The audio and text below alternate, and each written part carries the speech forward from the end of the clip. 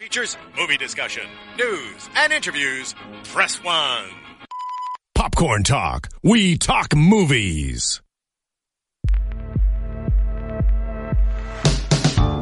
From the Popcorn Talk Network, the online broadcast network for movie talk, and the schmoes know, this is Guilty Movie Pleasures. In-depth discussion on movies, no matter how guilty they make you feel. Hello, Schmoville! We're back with another episode of Guilty Movie Pleasures. Sadly, Josh McCouga could not be with us this week because he is out actually making money this Tuesday. So we're happy and envious of him at the same time. He's down in San Diego, the whale's vagina. Yes, and the music, that's what's playing. I thought there was a train going through here, but no, it's just the super moody music. If you didn't know, Schmoville, we're talking They Live today. John Carpenter's They Live. And in Josh McCouga's place, we have two very special guests. We have my good buddy Dave Kane, who you may have seen some of his words written for PBS, Jim Henson, and Wired.com. He also has a Kickstarter going on right now. Can you tell us a little bit about the Kickstarter? Yeah, I got this anthology comic book called Where's Home that I wrote one of the sections. It's awesome, fantastic. Where do we find the Kickstarter at? Well, probably there's a link we'll link somewhere. we'll link it. Yeah, Where is Home on Kickstarter, the anthology. We'll figure it out. Yeah, there we go. Yeah. Just search Where is Home on the Kickstarter. On it's comics. And it's a Dr. Seuss book.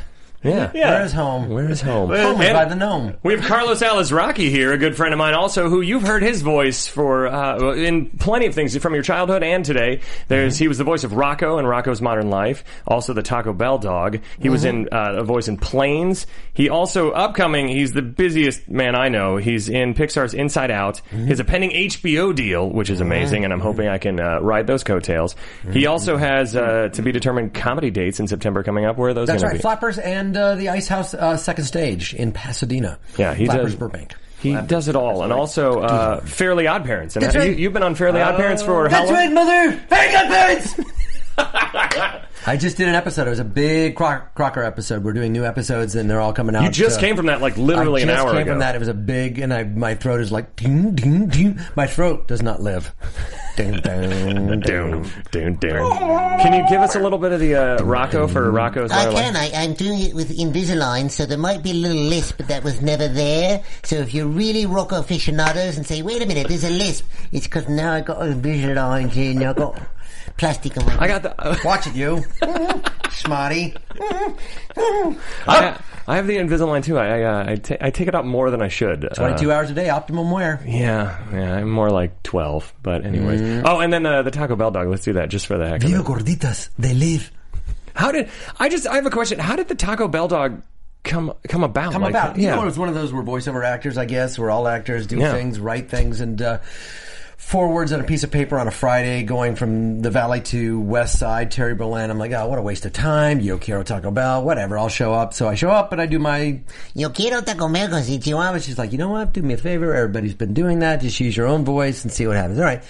Yo quiero Taco Bell. Maybe do it a little bit bassier. Yo quiero Taco Bell. All right, see you later. What a waste of time. Stupid audition. Then a demo comes in. They say, we want your voice for the demo. And during the demo, they show me the clip. And they say, pretend like this is your neighborhood and you're like the king.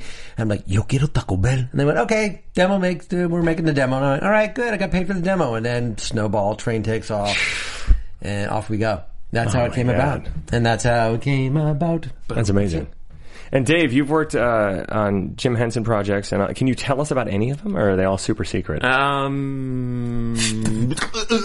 exactly. Yeah, I've done it.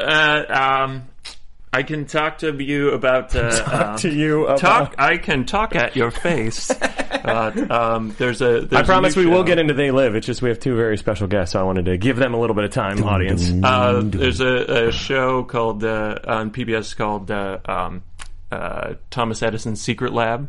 That's going to be a lot of fun. Awesome.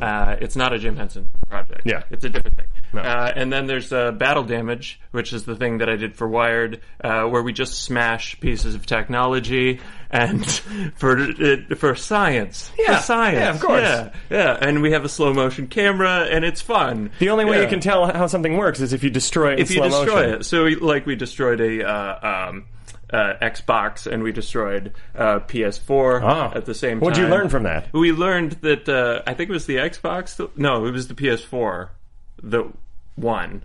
Well, how does one win? Well, you smash them at the same time, and then one of them actually still works. Sustains less damage. There was one that one worked and one didn't. So it's like an expanded version of the egg drop project I had in high school. Yeah. I still hold the champion. I'm the champion at Firestone High School for that because I stole my friend's idea and made it better. This is what all good engineers. Yeah, thank you. Steve! It's also the same way they work it out in polygamous cults. Yeah. They just drop one of the wives and whichever one is still... All right. The most durable lady. All right, I shall have you tonight. You're the one. So on that note, we are here to talk about They Live, and I wanted to just first, before we get into the plot and everything... there is a plot. There is. Thinly veiled. But... when was the first time either of you saw They Live, and what was your reaction to it? Because mine, as I told you, was I watched it this year, last year on Halloween. Every year at Halloween, I pick out like a stack of 20 movies that I've been meaning to watch for my entire life, and the audience knows that I was a sheltered kid and I didn't start watching R-rated movies till I was like 15, so I had a lot of catching up to do. And when I saw this movie in Halloween this year, it blew my mind because it was the goofiest but smartest 80s weird one-liner like action sci-fi movie. It's unlike anything I've ever seen. It's so bizarre. It's got two personalities going on there. Yeah. I think it was I was watching Stars. You remember when like Stars was a like you could get Stars in your cable package, and then my dad felt cool. He was like, it's sort of like... I used to be the Stars spokesperson. Oh, that was my first commercial gig ever. I did 53 spots for them. Wow. Nice. All non-union. Oh. So they paid decent. Lovely. But at the time, it was more than I'd ever made. But anyway, so Stars, I remember as a kid, like, turning it on and turning it on... exactly to the epic fight scene. Yes. In the middle. One of the greatest fight scenes. Just being like, this is amazing. But I was a very ADD kid, so then there are really tedious parts to this movie, too. Yeah. So I couldn't get through them. Like, I got to the point where there were aliens, and then there's, like, a tedious part, like, where he's talking to the lady, and I'm like, no! Where did the aliens go? And then that tedious part is interrupted by her backhanding him with a bottle out the window. If I had continued to watch... But I was like, where's Rocko's Modern Life? When did you finally see it in its entirety? I think later on, sometime. I know that I've sat down and watched it probably in like a big John Carpenter phase where I was like, well, we're doing all of them back to back. Carpenter Fest. And Carlos, what about you? I must have been about 7 months ago after our first daughter. Actually, no, it was before Austin was born, so it was over 16 months ago. Late night trolling.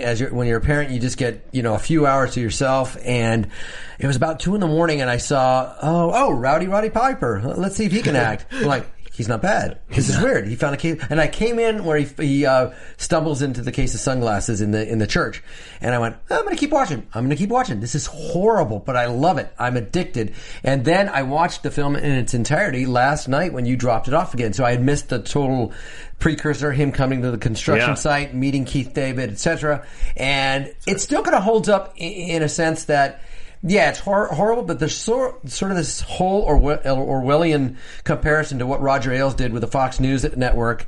The only difference between what is happening in the movie in terms of having people obey through the media is that in the movie, the church represents critical thinking. In today's world, Fox News and the religious right, the evangelicals, are aligned into telling you that there's no climate change, big oil is great, our religious freedoms are being overtaken. So that was the only split that I can see. Otherwise, this movie correctly predicted, like Idiocracy, that people would be ruled by the media. And I think that although in today's world, the government and the media are disparate. It is the media that is trying to tell you that the government is bad rather than being aligned with each other like it is in this movie, if I said that 4 times. No, I like, wow.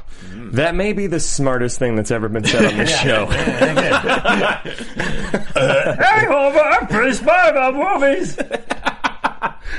But what I was thinking though is if this movie could not be made unless it was in the 80s, and if it was made now, which they're supposedly remaking it. Matt Reeves, the director of Let Me In, and remake of Let the Right One In, which was not bad, not a bad remake. But I feel like if this was made now, it's or when they make it now, the world we live in now, it's more like cell phones and apps, and we're all controlled by. I mean, I had my younger cousins visit, and they were a blast, but they were very nice girls, but they're on their phones constantly compared to me, and I'm on my phone constantly compared to my parents. Yeah. So it's like each generation we get more and more glued to technology, and it's pretty much going to be like either this or WALL-E, where that's what the alien overlords want us to do. They want us. Yeah, they want us to keep podcasting. Yeah, they want to keep podcasting. Stay asleep, Schmoes Nose fans. Stay asleep. And this movie is all a metaphor for Citizens United, where big money and big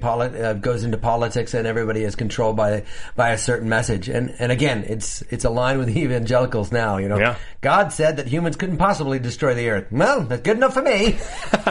Empirical evidence. I do want to get into the. Let's try this since we're gonna at the 30-second mark. We're gonna go for the plot in under 3 minutes. So we're going to take turns in 15 seconds, which gives us to 16:30. We have a little clock there in case you guys didn't know back home. All right, in 10 seconds, we're going to try and do the plot in under 3 minutes. I'm going to have Carlos, you start us off. Okay. In 5, 4, 3, 2, 1, go. Sometime in the 1980s, a man named Nada wanders into downtown Los Angeles and aligns himself with these poor people, and they find out that there's something going on in Los Angeles, which is that there's I don't know, there's something weird going on. There's a lot of cops, and there's a happy hobo village, and then he finds that this church has sunglasses in it, and nobody's singing in the church. It's just a reel-to-reel recording.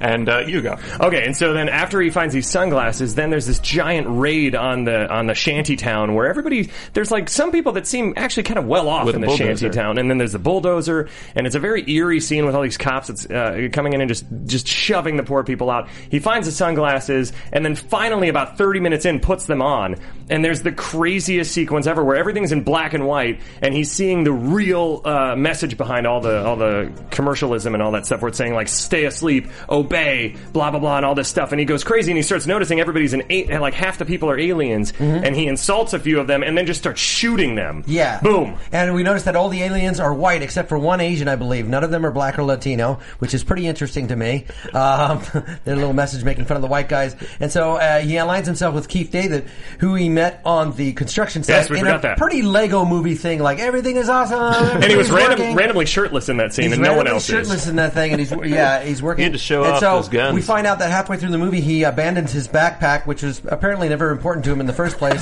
because once he finds the sunglasses, he says, bye-bye backpack, I've got all I need in these sunglasses. And so he and Keith David align themselves with this church, and they're going to fight the aliens, but he needs the help of a woman who at first thinks he's going to kidnap her or something, and then back smashes him in the back of the head with a bottle. Meg Foster.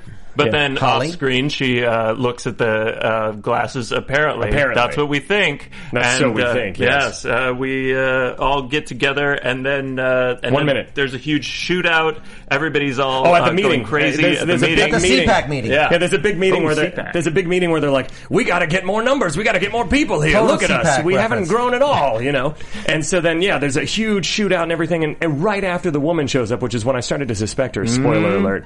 And so then they have the most epic 5-minute fight ever between Keith David and Roddy Piper. Yeah, but that was very homoerotic in the alley. Yeah. And then they go to they get a hotel room. Yeah. And then that is before. Okay, so then anyways they end up going to the TV station. No, they're running away in the alley, and they turn on the special watch that then lets them go into some hole that is the base where their homeless friend from before leads them everywhere. And who wants to take us home?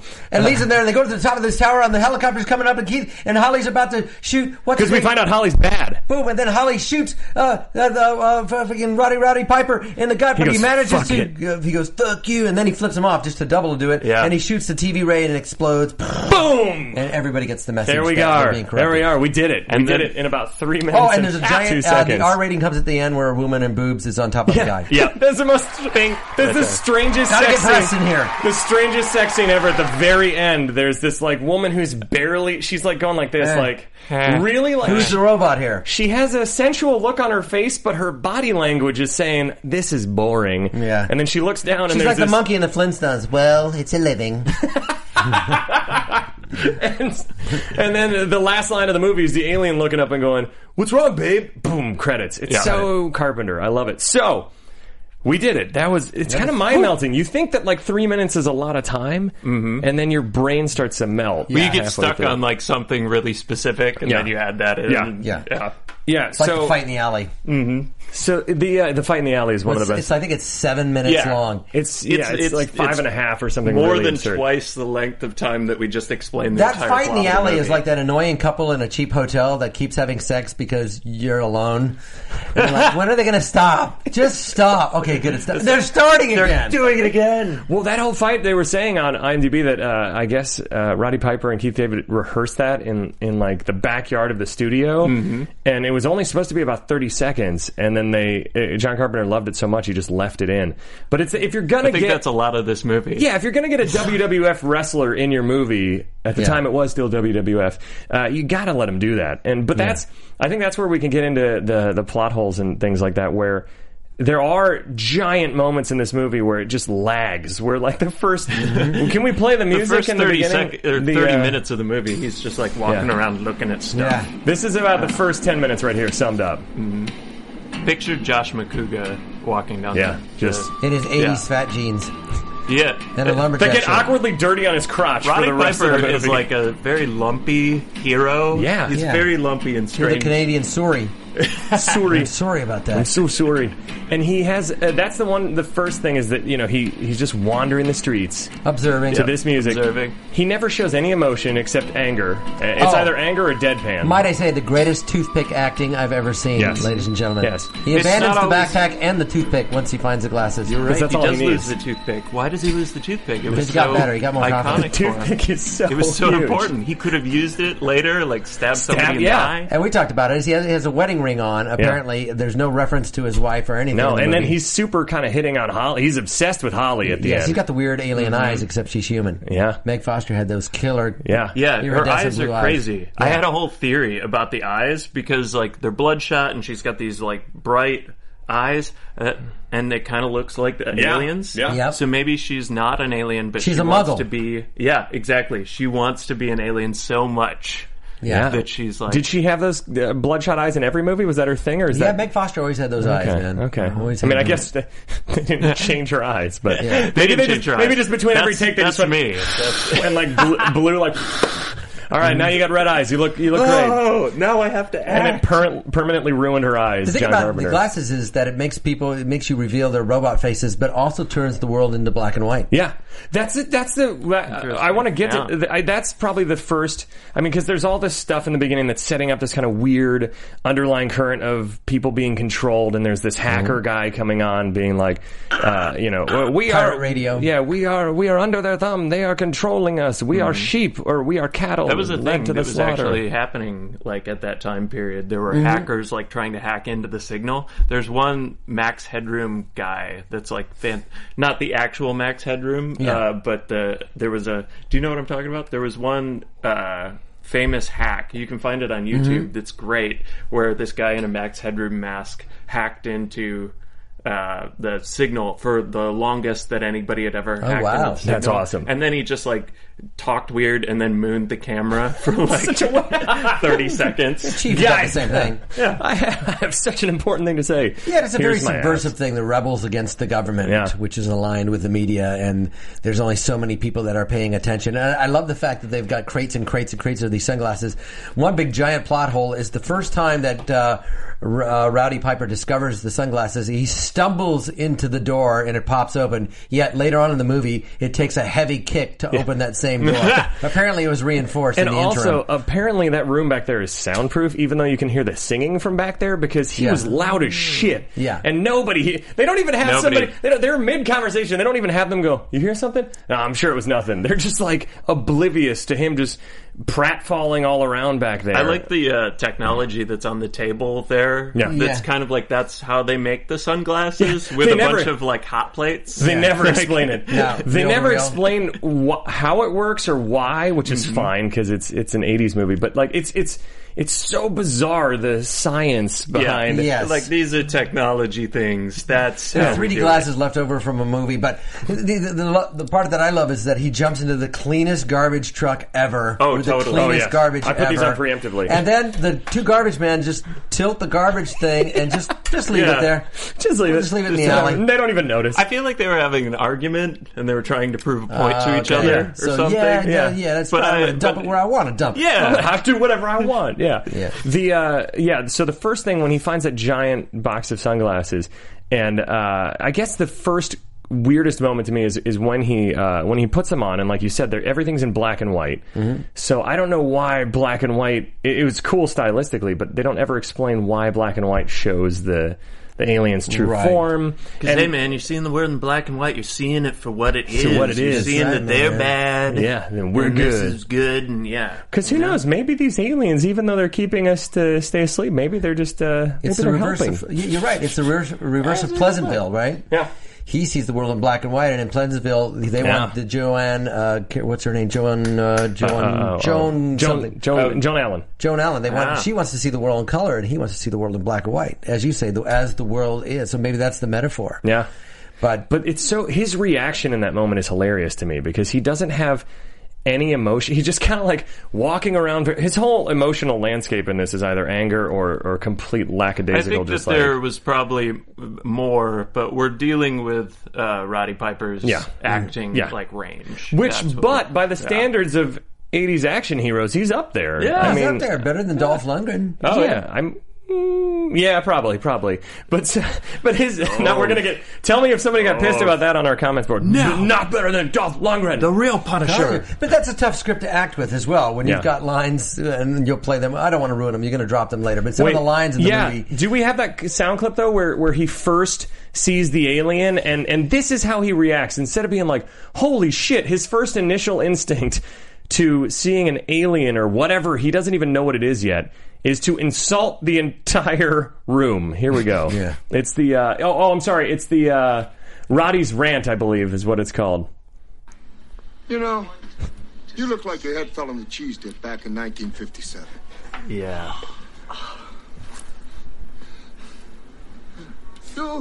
You're okay. This one, real fucking ugly. You see, I take these glasses off. She looks like a regular person, doesn't she? Person. Put them back on. Formaldehyde face. That's Formaldehyde. what. Enough out of you. You get out or I call the cops. God, the cops. You know what you need? You need a Brazilian plastic surgeon. Those are so many specific insults. You look That like guy seems Iranian to me, and I don't know why he makes a Brazilian joke to him. Yeah, a Brazilian. Then the thing with your I think face that's got the only dipped in- place you'd be able to get like a full face transplant. Is you go to Brazil and they'll give you an entire other person's face. The science they used in Face Off was started in Brazil, right? Hold on, But wait the a whole, second. the whole- Oh my god! Yeah, we're just double checking. You look like fucking formaldehyde face. And you look like a cheese dip from 1957. and you're okay. You real fucking ugly. You real fucking ugly. It's so ridiculous. It's like, and then from there. So his initial. keep it on. Let's keep him on for a little bit. glasses on. Put the glasses. Put the glasses Wear the glasses, Fucking man. glasses Put on. the glasses Wait, on. what man. happens if you wear two at the same Oh, time? it just cancels it out, guys. It just cancels, it cancels it out. Now Oh, you're shit. seeing. No, you should. But no, that's I the. have come here to chew Bubble bubblegum. gum. This is the next thing. And kick ass. And I'm all out of bubblegum. What a great line. So that is a good. All of these quotes are a good example of how the pacing of this film, because you could drive a train through the pauses, and that happens in this movie. But I would like to let's do a little riff on that. Chew bubblegum and kick ass. I also Let's do it. when I found out about this, it really made me disappointed in Duke Nukem. Yeah, because they stole it. They stole this line. I was like, wow, Duke Nukem, you really came up with a great line. No. It was actually Roddy Piper improvised it because it was something he had one of his planned for a interviews. WWF thing. So Yeah. But what he should have said, I'm all out of bubblegum, but I do have a toothpick. Hold on just a second. And then he could have put it back in. Let's do a little. We're going to play the sound clip, and we're going to come up with different. Like the Minty Fresh. We're going to play the sound clip, and we're going to come up with different scenarios where you would say this line. So I'll go first. when I went into Rocket Fizz on Magnolia Boulevard, it's a candy shop there. They have my favorite kind of bubble gum there, and when I went there, they were all out. So I was pissed, and I said to the clerk, I have come here to chew bubble gum and kick ass. There's that train. And I'm all out of bubble gum. Such a long pause. Anybody else got anything? Yes, I want to say May 15th, 2010 was my wedding day. My wife has just read her vows to me. And I take the microphone and I look at the audience and I look at my wife and I say, I have come here to chew bubble gum and kick ass. And I'm all out of bubble gum. And now we have 2 kids. That's how you want. I thought that's how you proposed. No, that's the. No. I didn't. No, Okay. I flip flopped it. I wanted to save that for the actual wedding day. Dave, you got anything? Mm-hmm. I know I'm putting you on the spot. I don't know. I can't improve imperfection right now. How about when a cop pulls you over and just like, you know how fast you were going? I have come here to chew bubble gum and kick ass. And I'm all out of bubble gum. The pause gets more brutal every time. Like, Roddy, do you have a mint or something? My breath is just, I've been drinking a lot of coffee today. I'm going to be on the podcast. I don't want to embarrass Ben. Roddy, do you have a mint for me? I have come here to chew bubble gum and kick ass. Oh, could I borrow some bubble gum? And I'm all out of bubble gum. Well, you're not fucking helping. I remember Why didn't you say that faster? Why didn't you tell me that faster, Roddy? I remember in 1968 when I was at the Washington Monument and I heard Martin Luther King say, I have come here to chew bubble gum and kick ass. Historic. And I'm all out of bubble gum. I was really sad they cut that from Selma. yeah, that was they such did a cut that power- out from Selma. Such a powerful.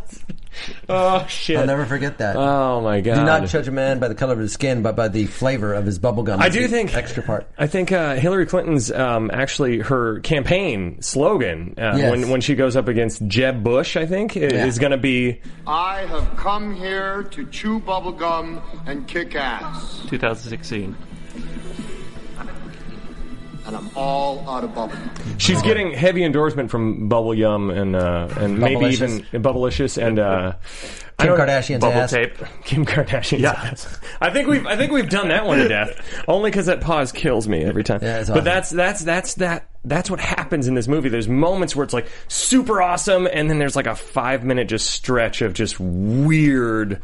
So then, do we have any other sound clips? Let me think. I feel like we're playing like World Series poker right now. We all have these sunglasses on. Yeah, it's really. Sometimes when I watch TV, Oh yeah, this is great. I stop being myself, and I'm the star of a series, or I have my own talk show, or I'm on the news, getting out of a limo, going someplace important. All I ever have to do is be famous. Wow. That was actually Kim Kardashian. Cult of celebrity. Yeah. That's in so just so you have context for that, viewers. That was in the beginning of the movie when they have when they're watching an interview on TV, and this woman's just saying like how much she wants to be famous. Well, he's watching someone watching an interview. Yeah. Oh, levels. Because that was back in the day when people like stood outside of store windows and watched TV and they were through tube televisions. store windows and tube television. One of the lines that cut me the most is when their leader, the rebel leader in the church, says to them, "The world needs a wake-up call, and we're going to phone it in." Knowing what that expression means now. Yeah, we're just going to phone it in. Phone it in. Forget Wake it. up We'll call. give them sort of a half-assed wake-up call. Yes, if you just want to wake up. It's a completely different context now, and we're going to phone it in. It's like, no, that line doesn't work. And then my other favorite line is like, I think Keith David says to Roddy Piper, "Where do they come from?" And he goes, "Well, they ain't from Cleveland." It's like, why are you going to diss on Cleveland? What is does Cleveland? I don't know what that has to do with anything. It kind of looked like they come from Cleveland, Maybe. but he had to make sure that they knew. The craziest thing to me is that every time these aliens get word or notice Roddy Piper, they lose him very easily. Oh, yes. The first time they're like, hey, and when he's shooting up the they're everywhere. Right after the bubblegum line, he shoots up this bank. Mm-hmm. Then this guy's like, he does the exact description, and then it's all over the news. He beats up a couple cops in the parking lot, And it's an old photo of him. Yeah, it's an old photo. Where did they get short that from? Hey, Short they're hair. alien overlords. Yeah. They have. So they're good enough to get a short-haired They have photo of him. Facebook. in the 80s. In the 80s. Yeah. They're good enough to get a short-haired photo of him, but then have no surveillance that can find him. Even though they have tiny robots, little droids, cameras. little Amazon droids. They had a tiny robot that finds Drones. him, then he shoots it, and then he goes into a building in that same alley and hides. And they're like, oh, well, we lost him. We lost him. Always the way they get out of anything in this movie is through the back door. Through the back door. And what happens to that kid he saves and shoves through the window? We never hear from him again. Yeah. It's like, you're a character in an alley that I have to say, there, I've saved because you. He was the kid, see you later. He was the kid that he got binoculars from, and he never talks in the entire movie. Yeah. And kind of like Boo Radley. His dad His dad and his daughter and his dad and his sister show up later and get shot, but that kid isn't around anymore. Yeah. I don't know. Maybe it was just like a grip son or something. Yeah, and they're like, hey, throw my kid in the movie and save him. What do you think happened to that character? I mean, did he finally go like, no, fuck LA? Yeah, I'm out. Maybe he's in the giant ballroom at the end or something. Maybe. Oh yeah, maybe he agreed with them like the tuxedo hobo from the end. Yeah. Who shows up? That's one of my favorite. We'll get to that for sure. Yeah. I don't understand Roddy Piper's plan, his character's plan at all. When he finds out these aliens, he's like, oh man, this is crazy shit. I'm going to insult all of them, then I'm going to shoot all of them without asking questions, without trying to figure anything out, and shooting like a machine gun. And how does he have that good of aim when there's like half good, half aliens? Yeah. He's just like, ga ga ga ga ga. If you're a human, you better duck. This weird machine gun with a handle on the side. Yeah. So bizarre. A machine gun that I've never seen in any other movie, in any other reality. And it is so American. I love that the solution to any invasion like that or to any problem in the world is just guns. If we just have guns, this will solve it. And I love the 80s technique of aiming, which was made famous in Commando, where it's just like point and just go like this. Yeah. And that gets everybody. Totally. Oh, yeah. If the bad guys would just do that, they would actually shoot the good guys. The aliens but they're trying suck to at aim. dodgeball. That's what it is. That's what it is. They're trying to aim. You just spray. You just shoot and spray. Like a sprinkler. The sprinkler technique. So now I don't know. What other sound clips do we have that are fun? I'm trying to think what else. I forgot. Life's a Oh, that's a great one. That's a great one. Yeah. Life's a bitch. That one. Life's a bitch. Do you have that one, Alexis? Life's a bitch. She's back in heat. Another pause. Everyone. What are with these pauses? Every one of his one-liners has the biggest pause. There's Maybe a lot it's a bad editor or a sound guy. He's like, life's a bitch. He's like, I got nothing. He goes, I got it. And then he has to do it again. We were trying to think of substitute quotes that he could have said in the bank, like, hey man, you're the fan and I'm the shit that's going to hit you. You know? Just make sure. I think that could have made it into the movie if I was writing back then. I think so. I don't know if there was. I don't know. I feel like Roddy Piper just said all this stuff. I can't imagine that. Yeah, I think he was just talking crazy, and John Carpenter was like, "Yeah, that's great." What's Go ahead. The context though of this "Life's a bitch" and she's back in heat is after Keith David and Roddy Piper beat the shit out of each other for 5 minutes in this epic fight, and then Keith David finally, instead of like pinning him in a wrestling move, he pins him and then puts the glasses on and he sees everything. And then his thing is, life's a bitch, and and she's back in heat. And I don't get what that means. No. I don't know. It's just because things aren't fair and men are riled up again and life is just mad at the world. But it's not an environmental thing. When was life in heat before for these guys? Yeah. Oh, when the dinosaurs died. You know what? Exactly. Actually, exactly. I read the there's these men's rights activists online who are ripping into Mad Max because it's a pro-feminist movie and it's against manliness and what like Tom Hardy's pretty manly. So I think actually it's Mad Max. I think these guys need to calm down. I think one of the men's rights activists actually said this. Life's a bitch. Life's a bitch. She's back in heat. Yeah, that was actually the headline of the article. My favorite is Roddy Piper's speech about his father beating him as a kid by a campfire or something like that. That has no place in the movie. Oh no, that's when they're in the hotel room after they've beat the shit out of each other and they have the lumpy faces when they come in. Yeah. That night they're magically healed. Yeah, they use some kind of maybe some alien face cream they found somewhere. Or I don't know what it was, but they are completely healed. He's healed from falling out the window, which we haven't even talked about yet. Oh my god, he almost killed me. But I can still walk and talk perfectly. So when he meets this Holly girl and he basically kidnaps her, He's in her apartment and he's sort of falling asleep, sort of dazed. And then she just, in this awesome shot looking down at them, spins around and clocks him in the back of the head with a glass. And then he falls through a glass window and down a hill in the craziest... Just like, he falls all the way, all of the Hollywood Hills. He hits every house along Knocks out the L in Hollywood. It's almost as absurd as the fall in Hot Rod. It's that absurd. Yeah. And then he just gets up and it's like, oh. He has one cut. It looks like he nicked himself shaving. He's like, and he scrambles under someone's house and just chills there for a while. Yeah. He's a wrestler. He's quick recovery time. All of those houses have fallen now. Yeah. Like that house that's on those stilts, that's gone. House on the stilts gone. So back to the hotel room that you were talking about. So then he gets that. He falls out the window. He gets the shit beaten out of him by Keith David. Now they're perfectly okay that they're in the hotel room. And that's an interesting fight scene because I think what Keith David was saying is like, ain't no way this stocky white guy is going to beat a big black man in a fight. So the only way that he can win is at the end by raising a hand and giving me a cheap shot and hitting me in the balls. That's the only way that white man's going to win this fight. But then Keith David returns the favor and does like 3 nut knees. He just nut That's knees. Right. Hashtag nut knees, ladies and gentlemen. Nut knees. Knees to the nuts. Also, nut these knees. guys are like friends. Yeah, they're friends. Weirdly, they're friends, and then Roddy Piper goes on a killing spree, and then when he shows up, Keith David's just like, "Hey, get away from me! All right, I don't want to have anything to do with you." I got a wife and kids. Instead of, "Holy shit, you just killed a lot of people." Yeah, we don't really even know each other's names. Maybe I should run from you. But he's like, and then he comes, and then when he comes in the alley, he throws him some money and is like, which is the best throw.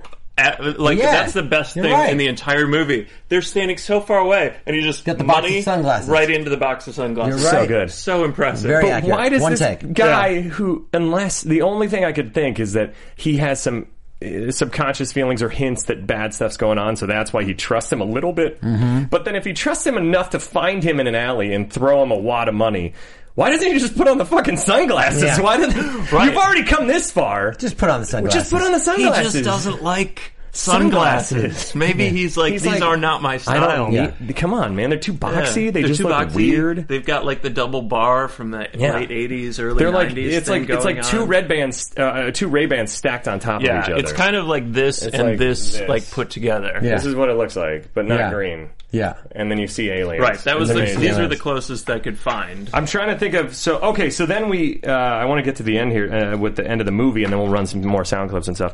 So then after this massive fight, we talked about how they go to the hotel room and the father beating thing, which so I think he was trying to get a second acting role out of that monologue. He's like, John, I need you to write me a monologue, man. Because it has no place. Like, I did your bubblegum line. I did your life's a bitch line. I need you to write me a monologue. Give me something about an abusive dad, and that's why I am where I am with a wedding ring chasing after Holly. You need to do that in an audition sometime. Just do that monologue. Just do that monologue, yeah. Because it's also like weirdly generic, if I remember. It's like Nada from. You know what though that he picked on because they do mention in the movie. It's like this is like a George Romero, John Carpenter film, right? Yeah, they mentioned it, and I do think that he borrows from the original Dwayne Johnson, who is the leader of the movie in Night of the Living Dead.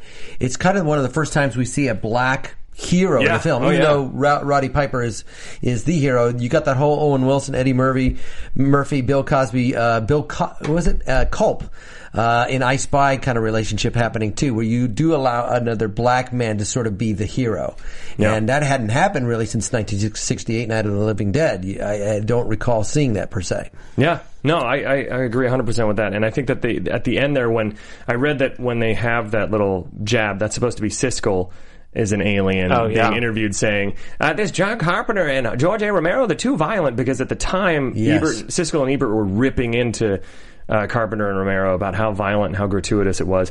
Which this movie's violent, but it's not like crazy violent by our standards now. I feel like, it's or tame. even by a Paul Verhoeven standards. Like RoboCop is insanely violent. What's weird though is that he'll kill people and shoot them in the chest, and in the bank there's blood spatter behind one of the aliens, and so some aliens I guess bleed and others don't. Yeah. Why wasn't there blood spatter in every kill? It's like, listen, this is what our budget is. We got room for one blood spatter. I want to be the blood spatter guy. I heard it was the same stuntman that played all the the aliens I read on IMDb. I don't know how that's awesome. possible. That is the most. He's a chameleon. He is. He can turn into an old lady. I guess. He can be. I feel like that's a fake trivia thing. I don't think it doesn't make sense. Yeah. But the craziest plot hole for me is that there's that giant shootout in the alley. And then they can't figure out the watch, and it just drops, and it opens up this hole that then they can jump in that takes them conveniently to the back tunnels of this news station base ballroom. It's like it's an everything you could possibly want in an alien overlord base. Porthole in the watch. Except no cameras. No security in there. No security. You would think if this is your hub in Los Angeles to take over the world. And you run a TV station. And you run a TV station, you could spare a few security cameras. Maybe a little like swipe card every now and again. And the guards are in military fatigues for some reason because they work indoors. Yeah, but like snow camouflage. They're black, like they're in the Alps. Yeah. It doesn't make any sense. That's their like utility tunnel camouflage. Yeah, that's what it is. Yeah. And then they go into the ballroom where all the humans are commingling with the aliens that have sold out. And that's so funny to me that they have these guns and they're like, oh, better hide these so we don't look conspicuous. And then they just put them in their crotch. Yeah. Everybody else is in suits and ties and they're in jeans and like. Well, I think there's an out there because I think that the one guy that has joined them, he's now in a tux that used to be a rebel. Yeah. I think that you might have an out by saying the people do notice them, but they figure, they've come to join us now. Which is weird because you would think... But they don't have that look on their faces. Oh, they've been shooting this guy that has been on the news and we all know about has been shooting us for 2 days. Now they're back and they're cool. And they're back in the room. And we've got an old picture of these aliens really poorly planned their invasion. Let's see, we had a question real quick from the live chat. Apparently, it's a trivia question from Star Drew. Goodness. Okay, trivia. He says, bring my laptop a little closer here. That's Alexis in the booth, ladies and gentlemen. Give it up for Alexis. We've been talking for a while now, actually. In the booth. Where did Roddy and the black guy find the cool glasses in the movie? Where did they find them? That's where... in the church. Roddy finds them when he falls into a wall and it breaks open a board and then there happens to... a panel, and there happens to be like 3 boxes. Which then they also... Because the Resistance had driven off with a whole bunch of them. And they load them in a van. And they never touch on where they go or like who... and then who stole them from the garbage can after Roddy Piper hit him in the garbage can and they weren't there? The safest place. I'll hide this in the garbage. I just found this box of super like crazy alien revealing sunglasses. I'm going to hide them in a garbage can because I know that this alley only has garbage pickup on Tuesdays and it's Thursday now. So I'll probably figure out this worldwide conspiracy it's before really more then. Recycling because it's the cleanest garbage ever. It is. It's just like some like packing foam and like a few cardboard boxes. Yeah. But so now they're from Christmas trees. So now they're in the news station and the hobo guy who the lick his nuts line. Play that one. That one's hilarious. Can somebody please explain to me what the hell that's all about? Just that idiot licking his nuts again. So this is the guy who in the beginning... Everything that is said on TV or whatever, he says something like that, like just this guy licking his nuts again. And so you think, oh, this guy's totally not down for the cause at all. And then you realize why he's not down for the cause. Because he's a sellout. Is he a sellout at that point? Maybe. And like still living in the hobo village? Maybe he's like getting intel. The nicest hobo village ever? Yeah. It is. It's pretty nice. Everybody's like, bulldozer we fix chairs and stuff. Yeah, that's right. Got some tools on you? Gonna need you. That shower's collapsing. The shower that nobody ever uses. If you can use hobo it, villages you can do fix not have it. showers. No. This is it was an upscale hobo. They got a village. shower. Yeah. But now they're in the news studio, and he takes him around everywhere, and it's just so convenient that this ex-hobo, now suit guy, now tuxedo guy, lick nuts guy is what we'll call it. Hashtag lick nuts guy. That sounds weird. Don't hashtag that. Hashtag Ben Begley licks nuts. No. Is that not hashtag? Well, hashtag legumes. So they lick Ben's nuts? Sure. Okay. So he takes him around the news studio, or he takes him everywhere and tells him every single plan, like the scientific explanation of how they travel from here to their planet. I don't know how it works. Can we play the scientific explanation? Because it's great. Gobbledygook. I don't know how it works exactly, but it has to do with some sort of gravitational lens deal, bending the light or some damn thing. But you can move from place to place. It's from Willy Wonka. I know how it works. You shoot you with the rain, you're broken down to tiniest of million particles, and then the particles are transferred from here to the television screen. Yes. That's right. No, don't. Stop. Oh, you're absolutely right. I didn't catch totally exactly what happened. He is explaining it's Mike TV. like a TV, how a TV works. Yeah. Oh. Yeah. Boom. Some gravitational lens kind of thing. To wrap up the plot, and then we'll play a few sound clips and end this ridiculousness. That's been awesome. They basically go up. And the answer is just, oh, hey, we found out the news station. And they just start blasting everybody again. Mm-hmm. And then they go upstairs and they're running and they're blasting the soldiers. They're blasting They have to get up the stairwell. The stairwell. Several times they say, like, it's in the stairwell. We have to get up the stairwell. Mm-hmm. It's just all about stairs. And then the big reveal, he's looking for Holly. He's obsessed with Holly, even though he's only been... He has no reason to be because she beat the shit out of him. Right. Yeah, and he's married. Apparently. He doesn't remember what her job is. But he is obsessed with Holly. Yeah, she does something at the TV station. The TV programmer. In that moment... Assistant programmer. Right. When I first saw it, when she's rolling up and then Keith David stops and she puts a gun to his head and blasts him in the head, I was like, fuck you, Holly! I saw that coming, but I didn't want to believe it. Mm-hmm. Yeah. And then they go up on the roof and she's like, just go with it. Just be a part of the movement or whatever. And then he shoots her, and they both die in the most hilarious way, where they're standing there and they kind of stiffen their body and just fall back onto a crash pad or something. Right, they do. They both literally died the same way. Where it's like, and then his death is amazing because he turns around and again pauses forever while this helicopter has a machine gun trained on him, but apparently they're just taking their time too. Because he has enough time to pause for a really long time and say, fuck it, which we have that clip. I love it. He whispers it. It's so... Fuck it. And then he flips him off. And then he gets shot with a machine gun and goes... And then he's on the ground dying, and he gives him this kind of like weak, sort of like forefinger, middle finger. Yeah. And then we have the montage of everybody realizing that the aliens are among us with the weirdest end sex scene ever. Yeah. The boobs. Gotta get breasts in there somehow. in there in the 80s. What other sound clips do we... Let's play some that we haven't played just for fun, and then we'll get out of here. What do we got? The whole deal is like some kind of crazy game. Oh, yeah, this is really political. I like this. They put you at the starting line. The name of the game is Make It Through Life. Only everyone's out for themselves and looking to do you in at the same time. Okay, man, here we are. Now, you do what you can. But remember, I'm going to do my best to blow your ass away. That sounds like capitalism in a nutshell. I like how he says, I'm going to do my best to blow your ass away. Because you're like, oh yeah, you're going to do your best, I'm going to do my best, but he adds that little caveat. To blow your ass away. Blow your ass away. What else we got there, Alexis? That was a good one. I love Keith That's David. like pouring perfume on a pig.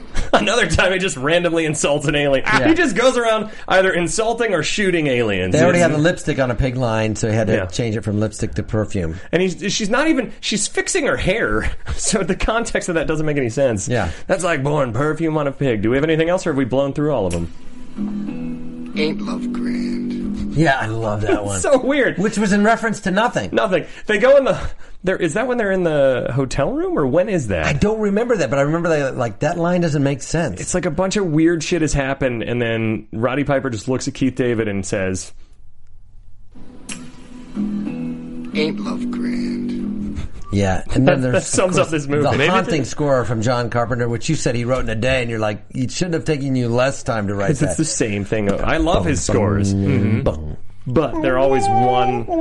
Like fake saxophone, was there anything else that looked fun on there? I think Mama don't like tattletales. Mm-hmm. That's another one. Right before he shoots a bunch of aliens, he says, Mama don't like tattletales. And actually, when I was growing up as a kid, I ran and told on my sister, and my mom came out, and she said... Mama don't like tattletales. It's true. It's actually a true story. It's a true story, guys. True story. You got any Mama don't like tattletales? So should we end on a let's play the chewing gum one again for the hell of it. I have come here to chew bubble gum and kick ass. Train driving through. And Still I'm going. all out of bubble gum. I love it. Did we have any other questions from live chat? No? They're just hitting on you again? All right. Must be nice. Alexis just gets hit on in the booth this entire time. Mm-hmm. Well, this has been fun. We've been talking about They Live Today with my guests Carlos Alex Rocky and Dave Kane. Where can we find you guys? I'm at Ben Begley Comedy. Where are you guys at on Twitter? Where can they find you? At Davey Kane 1. Whoa. Hey. Can you say that again? It might have been interrupted by... Davey Kane1. There we go. And Carlos? At ChewBubblegum or Kickass.com. No, at Carlos Alazraqui Twitter and CarlosAlazraqui.com website. All right. And we'll be back next week with something we haven't planned yet. I think Josh and I were talking about Tremors, maybe. We're not sure yet. But that's yet. a good film. That might be. That is a great film. Kevin but it's Bacon also... and... It's also really, really awesomely 80s, too. Not everybody likes Sandworm movies. Yeah, I know. It's an acquired Grossman. taste. It's an acquired taste. But we'll be back next week with more Guilty Pleasures. Until then, I'll still be Ben Begley. And what is your guilty movie pleasure? From producers Maria Menounos, Kevin Undergaro, Phil Svitek, and the entire Popcorn Talk Network, we would like to thank you for tuning in. For questions or comments, be sure to visit popcorntalk.com. I'm Sir Richard Wentworth, and this has been a presentation of the Popcorn Talk Network. The views expressed herein are those of the host only, not necessarily reflect the views of the Popcorn Talk Network or its owners or principals.